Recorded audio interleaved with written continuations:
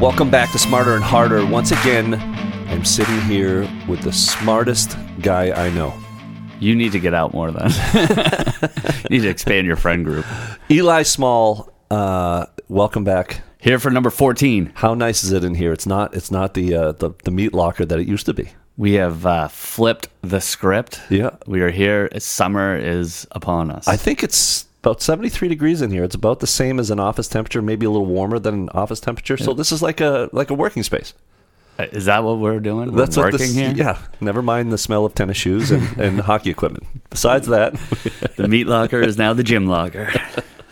Well, my name's Tim Eisenhart, and we are Smarter and Harder. Eli is smarter, and we're going to take maybe a smarter look at, in my opinion, some poorly done protests in the city of Portland. I'm not asking for your opinion. I'm asking for you to, once again, enlighten me as to why we allowed a student protest to eat up the better part of a school day. Learning time. I that's the thing. So we had protests at. Did all three middle schools do it? No, and that's actually I hadn't thought of it until now. But as an interesting side note, King Middle School did not have anything to do with this, and they usually are the first ones. Would be Right. I would see them and their expeditionary learning background being the first to organize a protest. Okay. So it was just Lincoln and Lyman Moore. And Lyman Moore were student-led, I'm putting that in quotes, nobody can see me do it, but student-led protests that the purpose of the protests, from what I understand, was to get the voices heard of the students who felt like they were being either discriminated against, held back, treated differently in some way, shape, or form. Is that fair to say?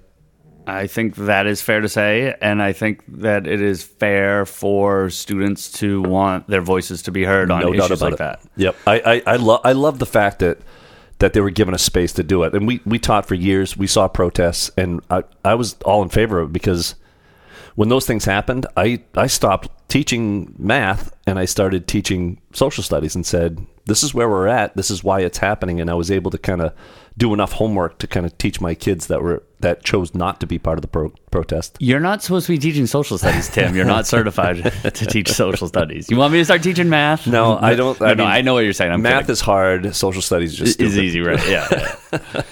Yeah. Yeah, I mean, every moment is a teachable moment. Yep. And we as adults, what we're doing at our core as teachers is mentoring the youth. And that actually is a big responsibility, which means we have to be very careful in our mentoring to not let our own personal opinions drive the actions of the students. Yep. Unless they're opinions that have kind of been worked out that this is what we're going to do as publicly held beliefs. Yep. So I, as a social studies teacher, am teaching a body of history that, like, we all kind of agree this is what we want our youth to be learning. Mm-hmm.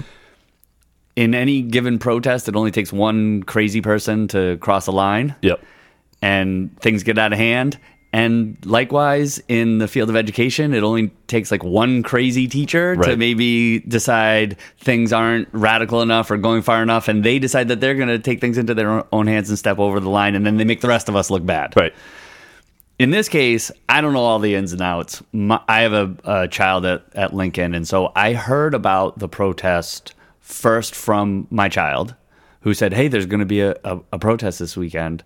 The end of this week, yep. Right before the weekend, for Black Lives Matter. Mm-hmm. And I said, oh, okay. And my daughter said, I need black clothes to wear for this protest. And I was like, oh, okay. And so she and I had a conversation as to what it was about. And then I got a letter through my email from the school that said this protest was going to be happening. And this was the same day. It was beforehand, right? Correct. Correct. So I think like my daughter maybe told me Monday, Tuesday, and then Wednesday or Thursday I got an email from the school with an attached letter that said, these are the rules, these are the expectations. Yep. And it said, students shouldn't have their phones out. They don't want, this shouldn't be filmed. This is not about public spectacle or social media. This is a chance for them to voice their opinion. Yep. And I thought, good for the kids. Yep. And I suppose good for the school. the problem with student protest, as you say, it's interrupting learning time. Yep. You always have the decision, like, if you can't beat them, join them. Yeah. So as a school, you can say, no, we're staying in the classroom, and anybody who leaves to protest is going to be punished, and then you're going to have to deal with suspensions and detentions of the kids who walk out. Yep. Or you can try to facilitate and say, okay, we hear you. We're going to allow for it. We're going to say it's a specific time that we'll allow. Go ahead and do it. These are the rules. Say your piece. Yep. And then come back to class. Yep. So I think that was what they were hoping for in this case. And I think because I have a kid at Lyman Moore, and that was sent out to us, and there was a very strict timeline that was laid out. It was like a 20 to 30 minute window where they could do their thing, and anybody who wanted to be out there was not going to be marked absent until they got past the threshold of the time limit. Right, as long as they returned to class. That's right, and they were using it as a teaching moment, get the kids' voices heard, and then maybe have some after the fact and outside of learning time, they could do some more, I don't know what you would call it, rebuilding or fixing the apparent problem that was happening with a group of students, which I love. I love the fact that I would stop class during that time period. I would stop class and say, this is why it's happening. This is where it's coming from.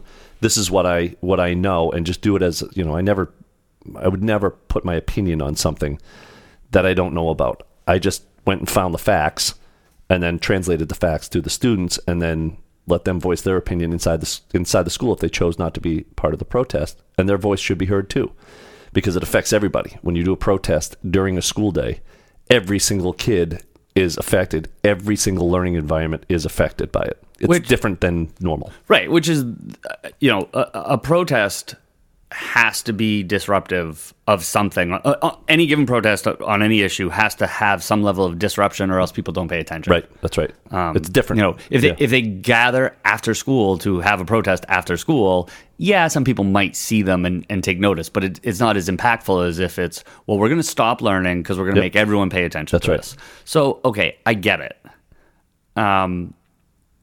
But it went awry. It went awry, and it seems to have gone awry in a couple of different ways. So in America, for what it's worth, you don't have the right to protest. People think that you do. You actually don't. What? You don't have the right to protest. Okay. I'm being a little bit facetious here, but I love it. What you do have is the right to peacefully assemble. Right. Okay. Okay. So historically, governments would arrest people who would gather in a group to protest a government decision. Yep.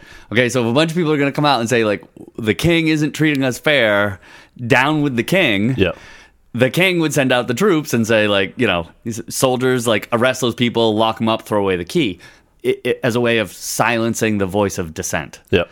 So our founding fathers, brilliant as they were, flawed as they were, but still brilliant, said, we have to let people assemble peacefully. Yep. We have to let them assemble to pray, because even if they're a minority religion, we're not going to, we can't arrest them for that. That's a peaceful assembly of people. Yep. So we, being kind of the selfish humans that we are, feel like whatever the reason is that we're going to get together, because it's our reason, it has to be okay. All right. So we get together and we protest an issue if we don't like the impact that the issue is having on us. Yep. That's a good thing. I mean, it is a good thing. It makes for a free and open society. So when people are marginalized, or when people are affected by a decision in a way that they don't like, they get together and they say, this isn't okay. Yep. And you don't get a lot of attention if you do it in the middle of the night, quietly, with nobody watching. Right. So you have to find a way to kind of make waves to get your point across. And so the students don't want to do it after school. They want to do it during school. Yep.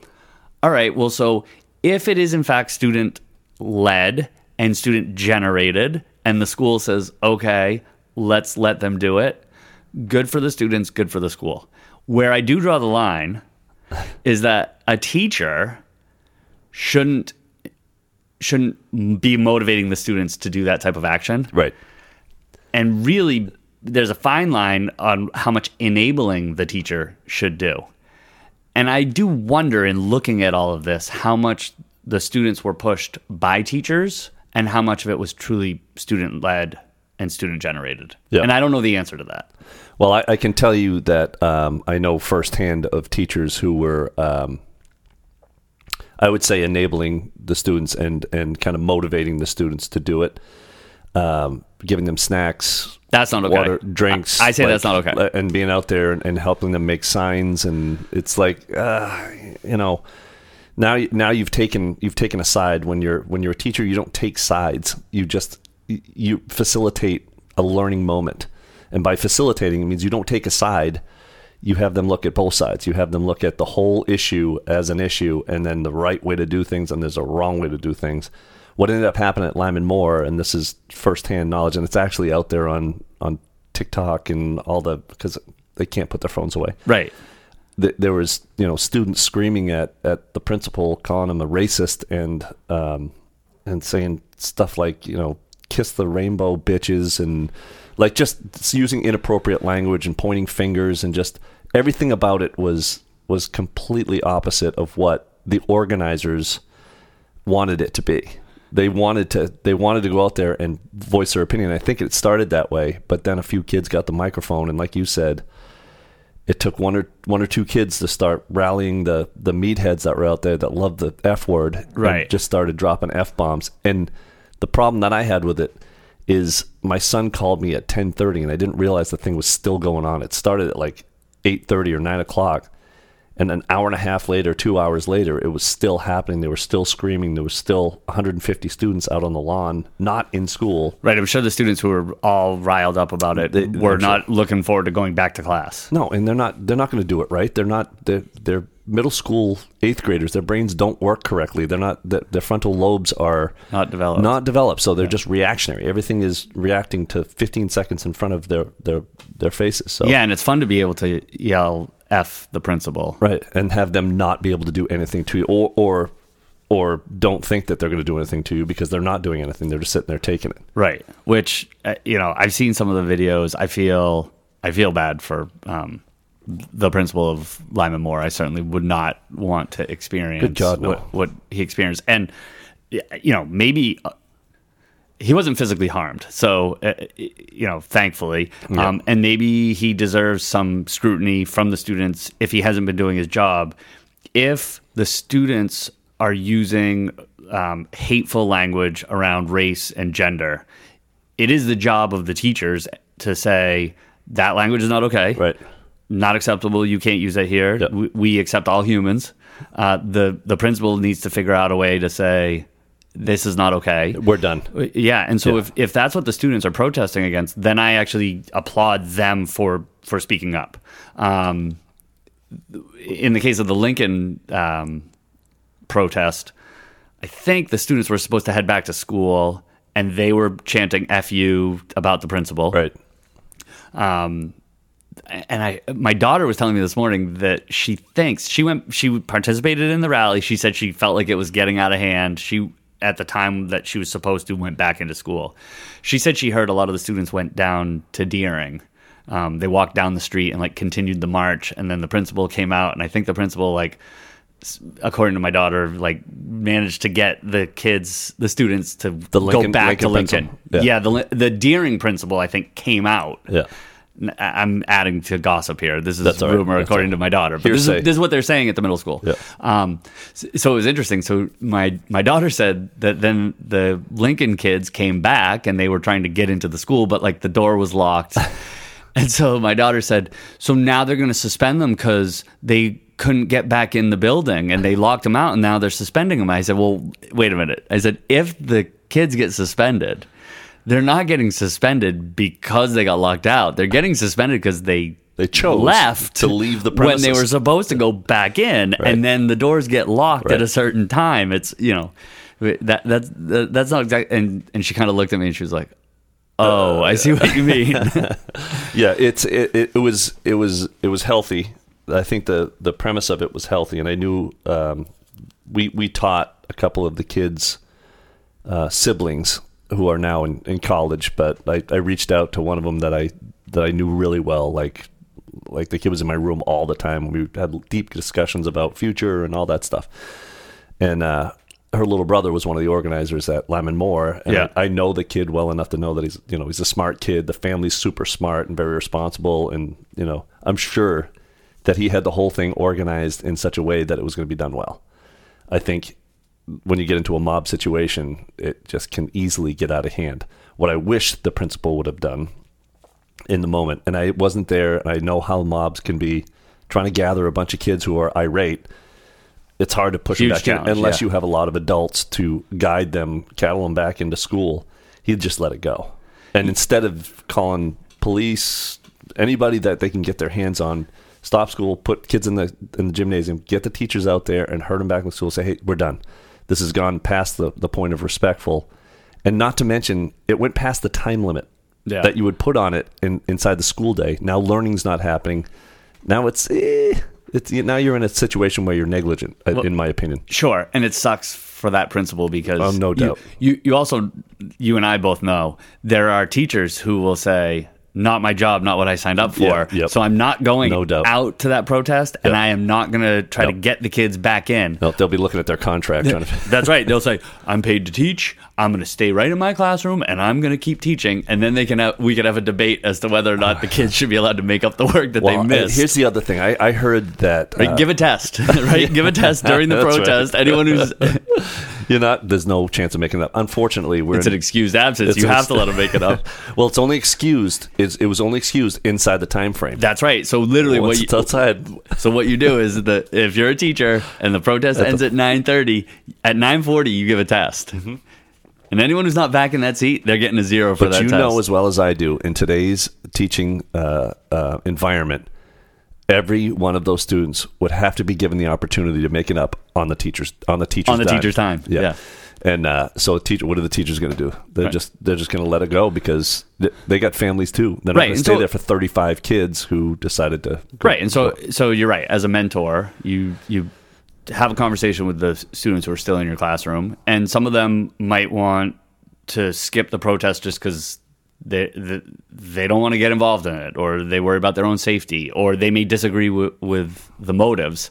Unfortunately, I've kind of heard through the grapevine, the students who were protesting then got mad at students who didn't protest said that they are part of the problem. Yep. So if you're going to protest because you're being bullied, if you then tell anyone who doesn't join you that they are the problem, now you're going to bully. It's crazy, right? It happened at my son's school. One of his buddies was inside making up a test. He took the time to go make up. He had a bunch of tests that he had to make up as part of the standards base. And a kid came in and said, "You're racist because you stayed inside," and threw an entire tray of food on the kid. Awful. And nothing happened. And so now that's going to be, I'm sure there's a lot more, but we could go on for days. Yeah. But I will tell you that in a final word of mine, I talked to a Lyman Moore teacher friend of mine, and he said that the Wednesday, how we have those ridiculous Wednesdays where nothing gets done, but we have to sit there for 3 hours. Yeah. They allowed the student protesters to come into the teachers meeting and berate teachers and point to a teacher and say, "You're racist, and you're racist, and you're racist." I was like, "Did anybody walk out?" He goes, "No, we were told that we had to listen and take it."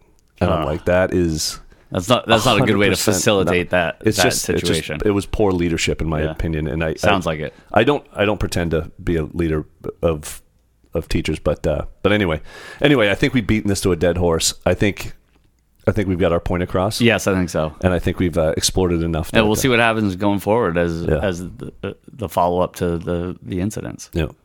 Well, thanks again. All right, I got to go. I really appreciate you being here. I try. It's a beautiful day. Get outside, go hang out with your family. And we thank you guys for sticking around for episode 14. 14 in the books. Saturday the 14th. It's not Saturday the 14th. Okay. We'll take it. All right. Thanks for sticking around. I got to go. All right. Bye, Eli. Later. Be good to each other. Stay positive. Searching for greatness in a sea of the dying and shameless. A sea of the aimless. I don't wanna be one of the nameless. I'ma wake up with the mindset that one day I'm gonna make it. And I don't think I'll be fine if I don't break my limitations. Don't try to stop me, I exist.